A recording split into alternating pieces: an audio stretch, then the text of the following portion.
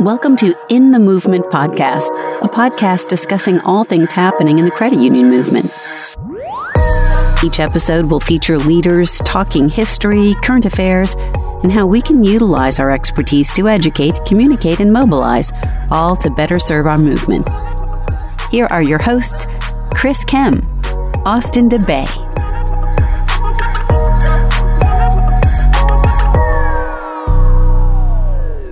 Welcome to another edition of In the Movement podcast. I am Chris Kem. And I'm Austin DeBay. Today, Austin, we welcome our guest, Felicity Guerin, who is the communications manager of ACUL. Wait. Chris, I'm going to do something. First off, I want to try this new soundboard. So, do you know what that means, Chris? I don't. It means you are guilty of the greatest sin in credit union land, and that is to use an acronym without explaining what that acronym is. And I am not saying this because I'm above it, because I do it as much, if not more than anybody. These acronyms are so common. You just assume everybody talks in that same lingo. I do the same thing on the legislative side too. But I think it's important to highlight what they are. And I know that in this case, there's going to be a couple acronyms used. ACUL, that you said Felicity works at, is the American Association of Credit Union Leagues. Felicity will explain a little bit more about exactly what that association is. We also talk a lot about the CUNA Government Affairs Conference in this podcast. CUNA is the Credit Union National Association, and the GAC is the Government Affairs Conference. So when you hear the reference of CUNA GAC, it's an annual conference that CUNA puts on in Washington, D.C. You know, I'm really guilty at it, so I'm glad you called me at it. Felicity's, our guest today. She's going to give us great perspective of the great people who make up our credit union movement. Her dedication to the family. You're going to hear her passion for Children's Miracle Network, and just the everyday dedication for what we do as a movement across this country. We talk about all the time about how we want to highlight what in the movement means and what credit unions and how we take roles in this. But the work that she does is a big part of the family that makes up our credit union movement, and her work shines through in this conversation. You're going to hear a little bit about her story and what to expect from this year's GAC. Yeah, and that's a good point, Chris. We wanted to have this podcast when we're recording this a couple weeks out from the Government Affairs Conference. And so we thought Felicity is a great one to have. We like to have someone talk about their backstory, which we will do with Felicity, and she's got a great one. She speaks about an area of credit union land that is a very big part of the social responsibility that we talk about.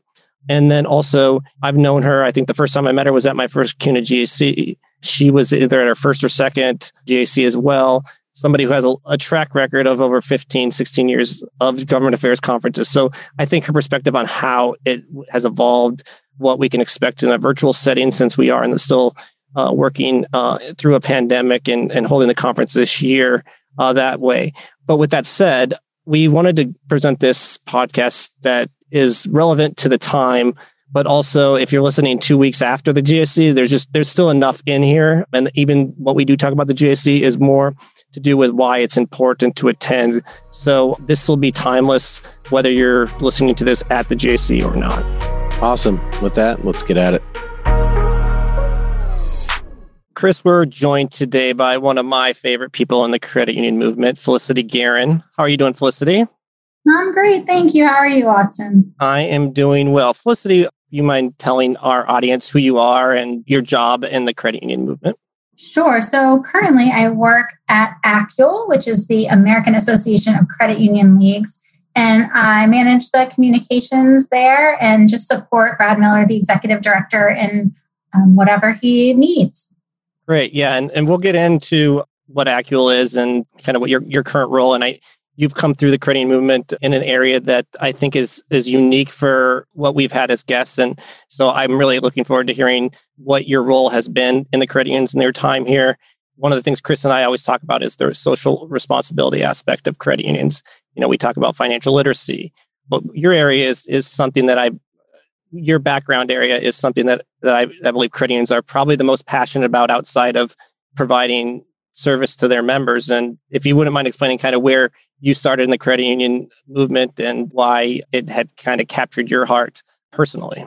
Yeah, sure. So I actually got started in credit unions at Callahan and Associates. I was fortunate enough to drink the Kool-Aid right out of college, served by none other than Chip Filson. And I think anyone who knows Chip knows what it is to be passionate about credit unions. So I got introduced to the credit union movement right away in my career path. So when I was at Callahan and Associates, I became familiar with the Credit Union Cherry Blossom 10 Mile Run, which is a fundraiser for Children's Miracle Network Hospital. One thing that was great about working with Callahan is they really let me explore my passions within the credit union industry. And so I reached out to the group that supports that charity event and got engaged with the marketing committee and learned all about credit unions for kids that way. And that's where I really got passionate about Children's Miracle Network hospitals and credit unions for kids and supporting local children's hospitals nationwide. And I went to a couple other companies after Callahan, and I always stayed engaged with the run. And I always stayed in contact with our friends at Children's Miracle Network hospitals. So then fast forward several years to a league president meeting where Stan Holland with Co-op Financial Services was in the room when the league presidents were talking about wanting to do more for CMN hospitals and just feeling challenged by resources in order to do that and wanting to coordinate more and collaborate more. And Stan raised his hand and said, Co-op Financial Services will fund a position to help that happen. And the position will be within ACUL. And that was sort of all the structure that was given to that. And so I was lucky that CMN Hospitals reached out to me, and I got to sort of build that position into what it became, which was, I would say, was a kind of a coordinator of the efforts nationally for credit unions for kids. So there was so much going on all across the country, but it was hard to kind of get the big picture of it. So it was really neat to be able to see all these grassroots efforts and try to put my arms around them and make it feel, hopefully I helped make it feel more like a national brand and a national effort, and to grow fundraising by reminding credit unions how important this cause is and how important their neighboring credit union thinks that cause is. And it's just really neat to see credit unions all coming together and cooperating for something so important to our communities, to their members and to their employees. 1 out of every 5 families is treated at a Children's Miracle Network hospital every single year. That's credit union employees, that's credit union management, that's credit union members.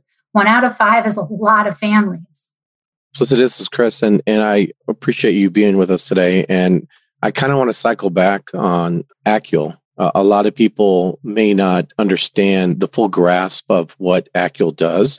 For our listeners, if you can give a quick breakdown of ACUL, and then your career was blessed, or we should say the credit union movement was blessed to get you, from drinking the Kool-Aid to extend into your career with serving the credit unions across the country. But can you give a brief overview of what ACUL is for our listeners, just in case they're not aware of what ACUL is?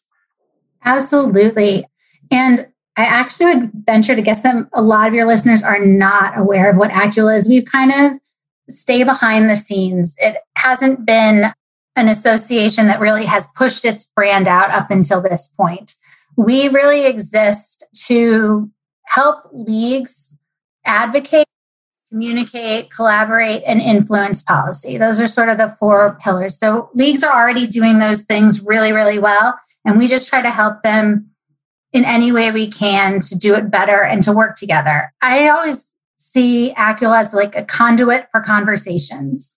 For example, if Austin hears about some sort of legislation that's been drafted that is new legislation that we haven't thought of or heard about before, then he might bring that through an ACUL community or through an ACUL call to his peers at other leagues and say, just flag them, like, this just came up on our state legislature. You might want to pay attention and see if something like that comes up in your state legislature. And this is how we combated it, or this is how we helped it move forward, so that the leagues can learn from each other and be that much more efficient and effective in their advocacy efforts in support of credit unions.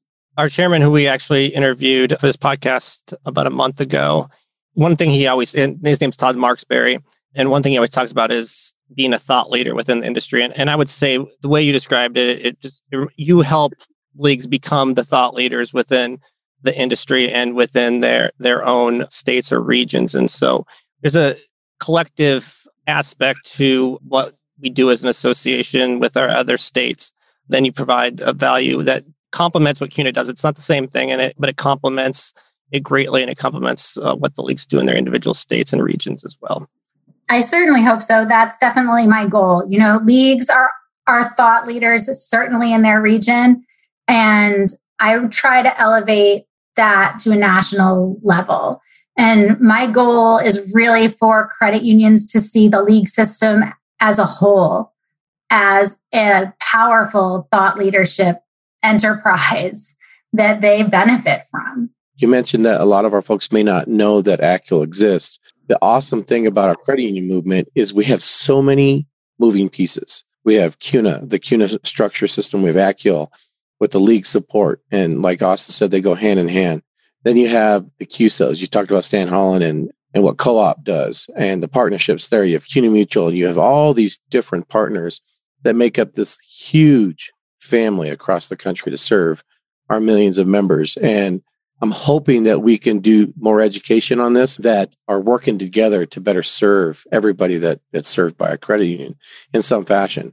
And you talked about CU for Kids, which is a program that was housed and very close to your heart within ACUL. Can you go more into why your passions were so deep with CU for Kids?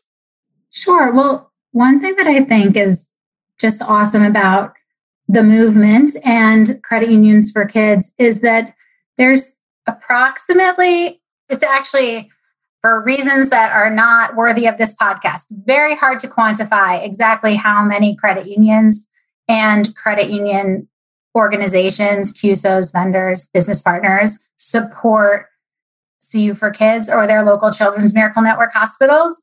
But my guess is it's around 3,000 individual organizations that are supporting this cause. And I don't know, I think that's amazing that it's really easy for Walmart to say, Walmart employees, now you are going to support CMN hospitals. And then all the Walmarts support CMN hospitals because that's what their CEO told them to do. We've got 3,000 separate companies with 3,000 separate CEOs that are deciding to work together towards this cause. And I just think that speaks a lot to what this movement is about. Yeah, I envy it because you get to be a part of what I consider the greatest part of our industry is that, again, going back to the social responsibility piece, the practicing what you preach and the cooperative nature and not contributing to, CU for Kids as an organization to get the accolades as your individual credit union, but doing it to obviously to help the hospitals, but be involved in it from a cooperative standpoint is such a huge part. And some of us that deal in politics would argue that we have to deal with the worst part of not just credit unions, but just the worst part of, the zeitgeist that is the world. But so when we get to hear the stories about, the good things in the world and, the things that you're doing is why I guess there's a special place in our part just to know why we deal with the politics sometimes is that there's this higher cause that we're also fighting that's not just financial services related. So actually, Austin, Children's Miracle Network hospitals and credit unions for kids isn't as far off from financial services as it might seem. One of the number one causes of personal bankruptcy in the United States is unforeseen medical costs. And programs like Credit Unions for Kids help to mitigate that. And I think that's, part of what credit unions are all about. I like how you describe that because people helping people within our credit unions, a lot of the stories that are told every day by our front-facing staff talk about credit unions' ability to help out members in ways that other people can't. And it's because we actually apply the human nature aspect to life on decisions. And we still have our regulatory processes and we have all that, but we have these exceptional programs that tag in our social responsibility to make credit unions a movement. And it stands us so different from a for-profit financial institution that's worried about their bottom line. We're worried about our bottom line too, but our bottom line is driven around making the community more whole, if you will. So interesting aspect that you bring to the credit unions, especially with your background with it. And I definitely think that Credit Unions for Kids is a strategic partnership for credit unions. I do think you can make a really strong business case for employee retention and for, again, just furthering the financial well-being of your community. Oh, even just awareness, when you look at like your local NBC affiliate, we get a lot more coverage of things that credit unions are doing to help their local hospital than maybe other things credit unions are doing. Because it's just, there's not a lot to talk about. Like, oh, we made another loan today. Like that doesn't make the news. But, we presented a check to the Children's Hospital and was able to purchase, MRI machine, for example, that looked like a pirate ship, and then kids could wear goggles, and they told a whole story about how the kids were like pirates that were going through this MRI, and they were able to like greatly decrease the number of kids that needed to be put under for MRIs. Things like that are really powerful and really tangible, and also like really great PR. And there's nothing wrong with that. We could probably create a whole segment on this and the powerful things that CU for Kids is doing across the country and your role into it. What we're about to talk about next, which is the GAC that's upcoming. I think we like to explain to our listeners who we're bringing on and what impact and what role they play within the credit union movement. So yeah, Chris, as you mentioned, we wanted to talk to Felicity here about the GAC. And one of the things that I know about Felicity is that we started somewhat around the same time. I don't know about you. I mean, with the name Felicity, you're a 90s child. I'm a 90s child with the name Austin. I have one thing in common, I'm assuming, is when I was a kid, the movie Austin Powers came out, and it completely ruined my life because nobody would refer to me as Austin without including, Austin Powers, right? So you have a name that's common with the 90s television show. You were born before that show, so you weren't named after Felicity, but I'm sure you have these scars from your childhood or your teens, however you were around that time. I was just curious if you had that same. Yes. Oh my gosh. That's so funny, Austin. So Carrie Russell, Felicity, was about like 1 year older than me in life in the TV show. College, like the year before I was in college. And of course I watched Felicity because there are no other Felicities except for me and Carrie Russell, basically. When I went to college, my mom still watched the show, but then she would call me like stressing out about things that did not happen in my life that like happened in Carrie Russell's life. Like, I didn't do that. I didn't go to that party. Like that never happened to me. This isn't real. This is the TV show. Like I'm not fighting between Noel and Ben. I'm not picking one of them. So yeah, it definitely affected my world as well. Yeah, I had to mute my mic because I was laughing I was going to laugh over top of you because completely get it. And I had a feeling that this was going to be a subject that you would have something to say about. That's hilarious. I actually had to mute it because I was laughing at both of you. Yeah. So just to that point, there was a point probably like a year after that. I'm like, you know what? My response to that is be like, oh man, you're so original. I've never heard that before. Like, after the 100th time, you're like, I mean, it's just, the joke's not funny to me anymore. But I just want to like drop lines like, how about now? Did we do our total years like we normally do? Our years of service? Because we have a running total of years of experience on the show. Yeah, that's true. We're not trying to age anyone here, but I just celebrated my 15th year. This would be my 16th GAC. And this is... Oh, I got you by one. This will be my 16th GAC. Or wait, sorry, this will be my 17th GAC, 16th year. So actually, I didn't even know if I remembered that it was exactly the same. Actually, I think we talked about this at the last GAC, Felicity, was that we did start. So we were talking about the evolution. I think this is a good point because we're obviously, the CUNA GAC, for those that aren't aware, is an annual conference held by the Credit Union National Association that is really our signature event in Washington, D.C., both on a regional level and on a national level. Advocates, I believe it's somewhere around 5,000 plus, probably even more at this point, go back to Washington, D.C., and there's a week long of seminars and speakers. And one of the other big parts that we help coordinate as the regional association is Hill visits to DC and giving the opportunity for credit unions to meet with their elected officials back in Washington. And obviously with COVID, which actually happened about a week or two. It didn't happen, but it started ramping up in the United States a week or so after the GAC. So Radar on the GAC is now around about a year mark, but we're still in the situation where we're going to be holding it virtually. So before we get into the virtual aspect, I think it'd be fun to kind of talk about the evolution of it and where you and I started our first year at the Washington Hilton, how much different that is than what we've had over the last few years. Yeah, I remember my first GAC was at the Washington Hilton, and this should be my 18th GAC, but I did miss one because my son had just been born. So yeah, I kind of have you by one, Austin. So yeah, the Washington Hilton, and then there was the evolution to the Washington Hilton plus that awkward boardwalk area that some vendors were out in that was really cold and the roof was leaky. But then we went to the convention center, right?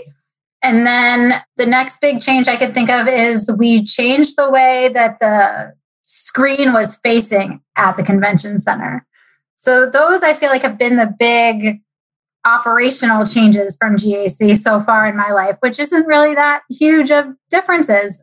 So taking this now huge conference to a virtual platform is a big change, but I'm really excited about it. You know, I think the thing that makes me most excited, the three of us, we were really fortunate to get to experience GAC at a really young age.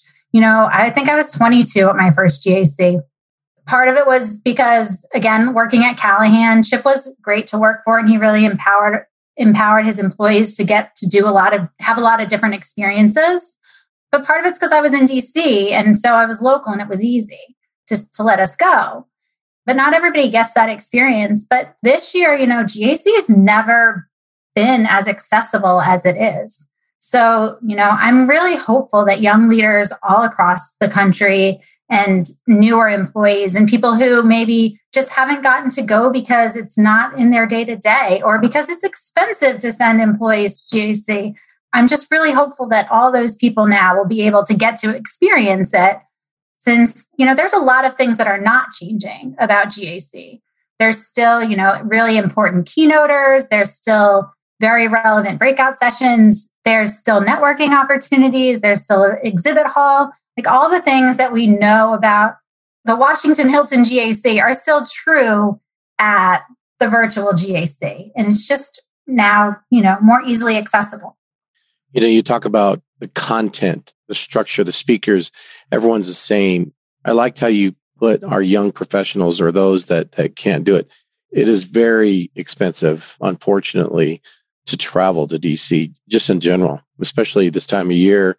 In a non-COVID year, you have every lobbying organization in the world coming to DC and trying to get their point across. And I'll be interested to see how that changes, you know, once COVID's gone, especially with the dynamic of Capitol Hill now. But for those frontline staff, for those young professionals, we're even doing a couple of things different that's opening up. I know WUCU is opening it up to having a broader audience to see these things, because these are just not things that you get a chance to do. And in my prior life, I used to fly to DC and lobby and be on the Hill, and we used to take and bring members up all the time. But this one was interesting because you have this huge family of friends up there on the Hill. And I can remember one year it coincided with the beer wholesalers. And the beer wholesalers are walking around with these big orange tags on their shirts talking about buy beer. The networking that took place off the buy beer jokes was incredible, because it raised awareness. There was multiple factions of groups up on the Hill. Particularly, you talk about, you know, the speakers, the content of what they learn. It's not something they would get every day. But there's also that aspect of the Hill aspect. And in COVID, we've been doing a lot of it in the last 11 months, which is getting our legislators on the call with our staffs and folks that wouldn't normally have that chance.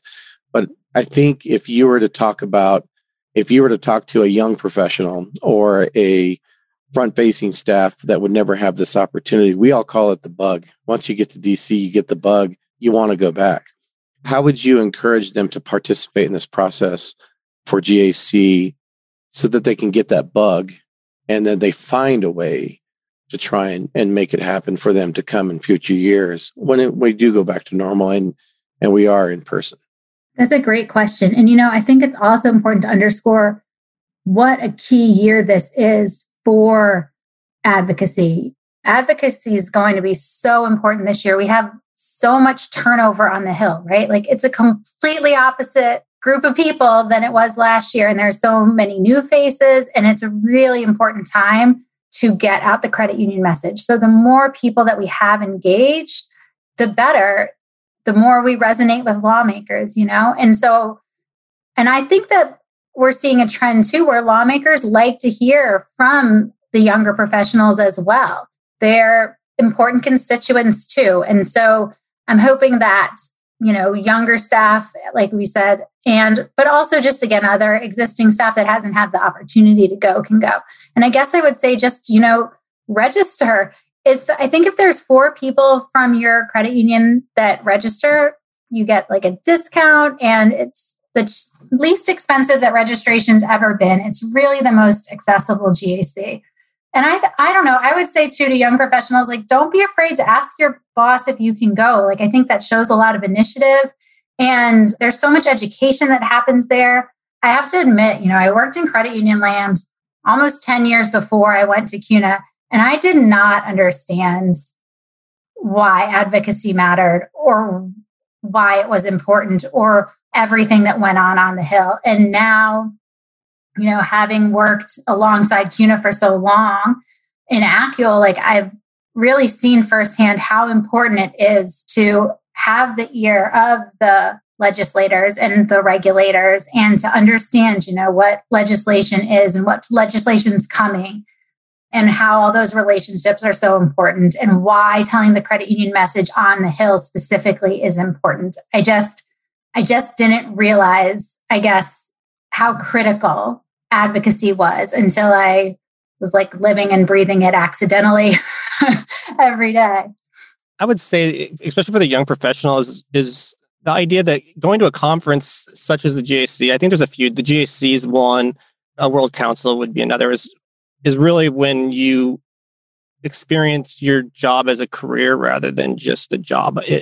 For me, because it starts to make you think about things bigger than just your box of your individual department or credit union or whatever it is, state, whatever. I mean, I would also say, your association's annual meeting as well as another opportunity to, see something bigger outside of just your credit union area. So, but I would think unlike any other, with the exception of maybe a WOCU, because that scale is so big that it's really breathtaking to know that you're a part of something that's helping people in other countries as well as, this country. But more so than anything else, I would say the Government Affairs Conference makes you feel more part of, makes you realize about a community that you probably didn't know existed. And also just knowing what people outside your industry are saying about. One of the things that I still am just amazed at is how the Congress and the people in DC view credit unions. When you see the speakers on stage, people that you either media personalities or elected officials that because you see them on the cable news channels or whatever, and they're talking about credit unions in the same way that you talk about credit unions and their personal experiences. I mean, we had a former senator from Colorado speak on several occasions about the loans that he got were the only people that would give him his first car loan was a credit union in Colorado and things like that. It really makes you feel part of something bigger than just your day-to-day job. And to me, that's when your job turns into a career and something that you want to be a part of. Yeah. And to that point, I don't want to, spoiler alert, but I was on a call right before this today with the CUNA communications team and the team that's planning the GAC. And they had just gotten off a call with Chris Christie, who's one of the keynoters this year. And they were sharing that he's super excited because he's been a credit union member for a really long time. And I don't want to tell his story, but yeah, he's super excited about talking about credit unions. And then Kevin Carroll, who's one of the other keynoters, has been a member of First Tech Federal Credit Union for a really long time. So it is great to see that passion come through in the keynoters and in the breakouts. Yeah, and I would add, and that's a good point on the political speakers in Chris Christie.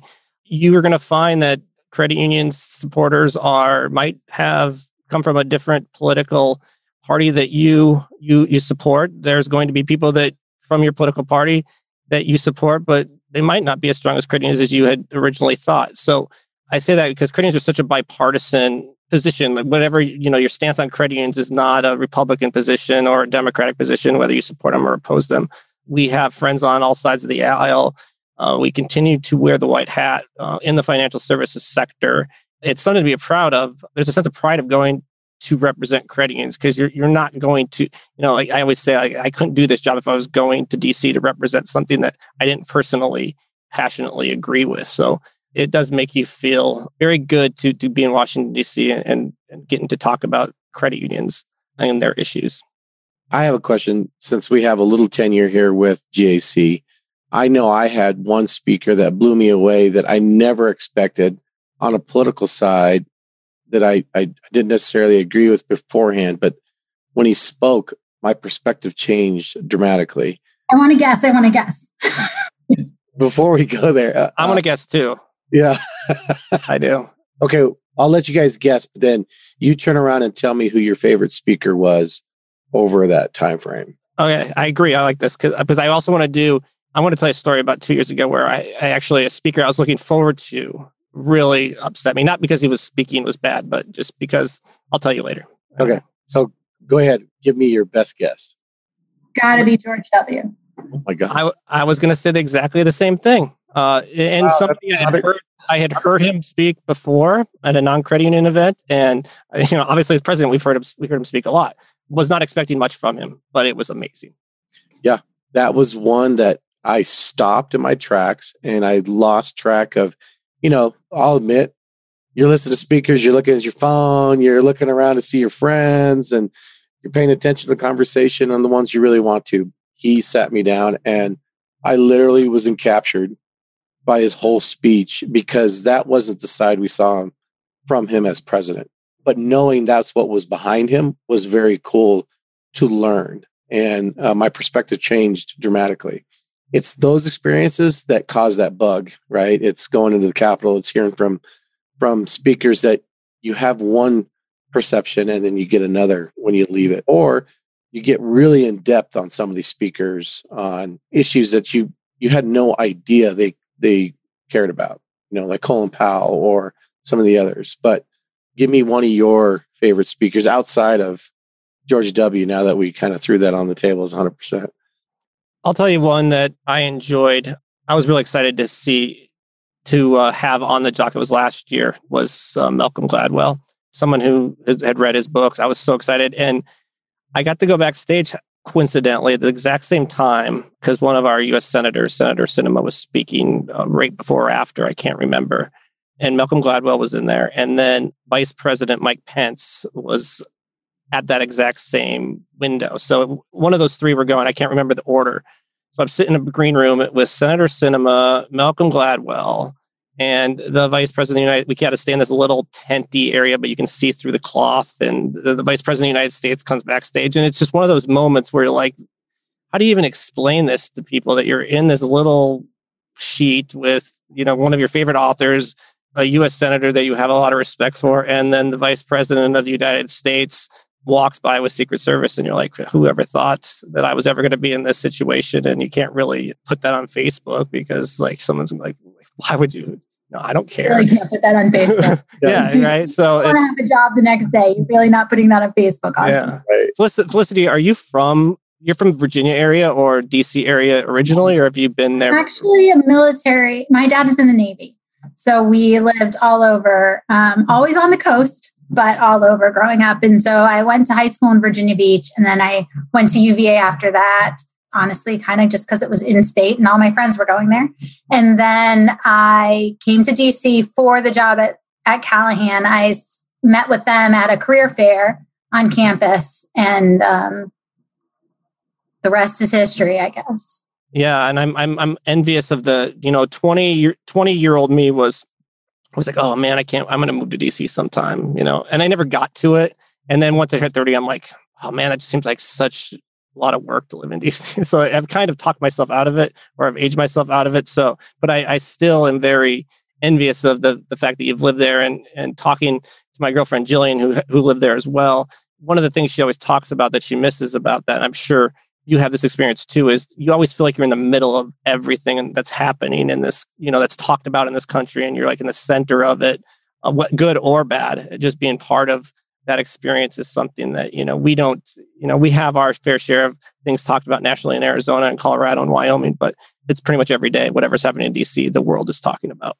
And I think the other cool thing about DC is that there's such a just diverse group of people here. There's so many different cultures and backgrounds and stories, and there's a constant flux of people in and out, and there's a lot of like really educated people, and it's just been such a neat experience to get to learn about different cultures and learn from some really educated people who, like you said, Austin, are plugged into everything that's going on all around the world. Yeah, and the idea that, one of the things Chris mentioned was we've had these virtual conferences, but we're all sitting at our computer back home in Arizona, Colorado, or Wyoming.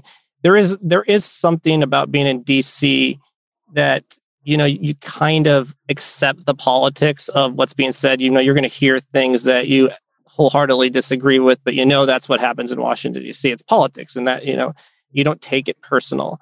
And so one of the things I think is important for people, even though when we're sitting in front of our desktops in our state, sometimes it's harder to stomach those type of partisan discussions when you're not in DC and knowing kind of that's just how it is. It's part of the culture in DC. So that's just something I think for people that are attending the GC to be aware of is you got to think like you're in Washington, D.C., even if you're sitting at your desktop in, your sweatpants and a tie.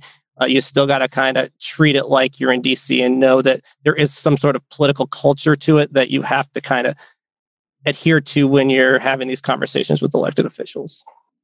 I'd just like you to know that Jill Tomlin has coined that mullet dressing, where you're business on the top and casual on the bottom. I cannot confirm nor deny that I've ever done that, but yeah. I won't either. I like that. I might be currently doing that. What is one thing you want our listeners to take away from this podcast with their experience for GAC? If they could take away one thing, what would it be? Register. Go. Don't be afraid to, ask your boss or be the boss and sign up. Even if you've never been, it's the perfect year to go. If you don't go this year, you're never going to go. Definitely go. It's important from a advocacy perspective, and it's important from a personal growth and professional perspective. So I think that would be my main takeaway. Sign up, man. Yeah, I think if you show an interest when it's not, don't get a trip to Washington, D.C., then it shows something that you're interested in this part of the job. And hopefully it'll open up more opportunities to go when we get to go back to Washington, D.C. And, to that end, I have to admit, I'm not super interested in politics, not my thing.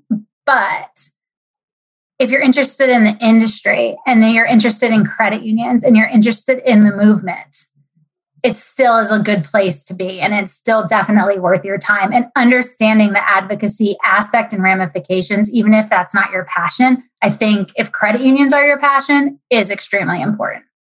That's spot on. I like the way you said that because I don't think anybody likes politics. I worked politics for the last 23 together in everything that I've done. And I can tell you as someone who works it every day, I can't stand it. I mean, I understand the purpose and the reason why. And it goes back to what you just said. If you have a passion for something and you understand why it affects, you have to raise the awareness of what these decision makers are doing. So you have to be involved in the process. And if your passion is making sure that member is served at the end of the day, or that the revenue that we generate and invest back in our communities goes to important organizations like CU for Kids and Children's Miracle Network, these are the things that we have to do to make sure those things happen. Because that's, at the end of the day, our movement has a purpose. And so everything that we do, from the frontline teller to the back-end operations persons, to the league staff, to the National Association staff, whether you're with ACULA or CUNA or any of our CUSOs, it all plays a bigger role to something. And I think that's key. Austin always likes to do some interesting and humorous facts before we leave our guests. Well, Chris, I'm going to change it up a little bit this time. And first off, I did want to say, Felicity, one of my favorite parts about the GAC is the conversations with just individuals. And, one of the things I look back at last GAC is we had a really good hour conversation. And, we've had our conversations with these, but just last year it was great. And so now I feel like I got to have my hour conversation with you again this year. So my GAC hasn't even started yet, and it's already as good, if not better, than last year. With that said, though, rather than going into an interesting fact, we are almost at a year of being through a pandemic. We're still, for many of us, stuck inside. I consider it's a fortunate stuck inside in some respect because, we could have it much worse. We get to be safe and still have a job. But it is starting, for me personally, it's just getting to be hard. And I know for in Arizona, the summer's coming up, which means we're going to be locked inside even longer. For you all, coming out of winter, been inside. So is there anything uplifting or inspiring you can share or talk about, or some just thoughts about, that will help, maybe make it a little bit easier for some of us or the next few months until we get out of this fully? I think I've always been a big believer in you make your own happiness. And this past year has been a great exercise for me in choosing to be happy. And yeah, there is a lot of stuff that is hard. And I am choosing to look at the last year as a blessing. My sister came and she's been living with me for most of this past year. That's been amazing. It's because I was drowning trying to do virtual first grade, kindergarten, and preschool with an autistic child and a physically disabled one. But the fact that she's been here and she's gotten to spend that time with my kids, and she and I have gotten to spend that time together has been amazing and a true blessing. In some ways, we've traveled more this year. It's been to remote desert places, but we have done that. And that was really neat. I don't know how much you know about my son, Austin, but he's really ill. And so we try to keep him away from germs. So in some ways, we'd already been living like there was a pandemic. But this has afforded, we don't know how much time we have with him. And this has afforded me and my whole family, more time at home to spend with him. And my kids haven't been going to school, which is, again, driving me insane. But they've got to spend time with each other that, we don't know how long they have to do that. And their relationships are at a much better level. And, I'm just trying really hard to choose to focus on the happiness and the greatness that has come out of this past year. Well said. I admire everything you said, and I appreciate everything going on with you and everything that you do and you have and continue to do for this industry. We are a better industry because you are in it. Thank you for taking the time to visit with Chris and I and open up for our audience. Thank you so much for having me. I was flattered to be asked, and I'm glad that I could be here today. And again, I love what you said. Yes, this was such a nice way to start GAC. Absolutely. I mean, if we had had a beer, it could have been that much better. It was definitely how you close it out. That's inspiring. It gives most of us comfort knowing that the people that we have working in our credit union movement are just simply awesome.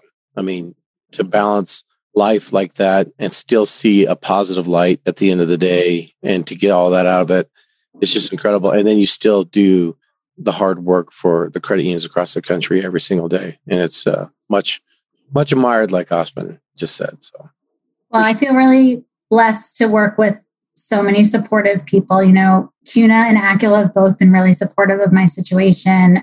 And sometimes I have to work really off hours, and people are really patient about getting emails from me at 3 a.m. And I am very grateful for that. Yeah. So it is not lost on me how supportive of an industry this is. Thank you again for taking your time and effort today and giving us an opportunity to look ahead for GAC this year. And thank you for giving us a great detailed background of who you are and what you do for our movement. Thank you. Thank you. Chris, one of the things that I found very fascinating about listening and getting to talk with Felicity is she's one of these people that you have started your career around the same time. Basically your entire time that I've been in this industry, Felicity's been also in this industry. And we've seen each other at these government affairs conferences. We've talked, but you never really know as much about them as we had gotten in this interview. And I really am. It's really one of the exciting things about, you have this beginning phase of your career where everything's exciting, everything's new, and then you kind of turn into like a little jaded, or the newness wears off. But it's these moments where you get to experience your career with other people, and then learn about them and follow them in their lives that I really love. And so that was one of my thoughts about kind of taking away from this interview. And then not only that, but one of the things that I enjoy in any conversation is sometimes people say things that you needed to hear at that time. And there was definitely moments hearing about Felicity's story and some of the things going on through COVID that I honestly just needed to hear today, and really grateful that I got to. What did you think, Chris? I was taken back, and it reminds us of, again, all the great people who work in our credit union movement. Through COVID, we've learned a lot of things about ourselves in the last year. We've learned efficiencies, but as we've begin to take off with this podcast and we want to highlight who makes up our movement, today's focus was we really wanted to talk about the virtual setting of the GAC and what to expect. But we also wanted to highlight who are those people who make up this part. And Felicity's is one of those dedicated credit union people that work so hard in our movement to make sure we still have our availabilities to do the things that we need to do to get ahead with our credit unions. But then, like you said, things come out and you get to hear the back end story, and you get to hear where their passions lie and how they still manage day in and day out to manage a family, their job, and it all comes under the auspice of a job. But really, it's the passion that comes through. And that was so cool to hear. And it's something I think our credit union members need to hear. It's our staffs need to hear all the different integral pieces that go in to make up this movement. 100% agree. And the GAC, as mentioned, it's going to be different. Change is not a bad thing necessarily. I know many of us are waiting to have some more human interaction after almost a year into this thing. GAC from last year is kind of the starting point in my head of when things really started to heat up, and it wasn't a couple weeks after that. We've been working from home since. So I will miss that connection of conversations with my peers that I have once a year and really do admire. But this was a great opportunity for me. And I'm sure you talked to Felicity, even if we won't be in person. But with that said, our next podcast will be put out during the GAC. So I'm really excited about that. I don't want to give too much away yet, but we do have a special guest that will be part of that podcast. And again, it'll be something that'll be timeless, but it'll also be something that will make sense of why we're releasing it during the GAC. Yeah, spot on. And with that, we're going to end today's show. On the behalf of Austin DeBay and myself, Chris Kim, thanks for listening. Thanks for being with us today. And until next time. Well, that's all for today's episode of In the Movement podcast. Thanks for listening, and thank you for joining us today. Make sure you subscribe to your favorite podcast listing app so you never miss an episode, or visit us on Twitter at MWCUA.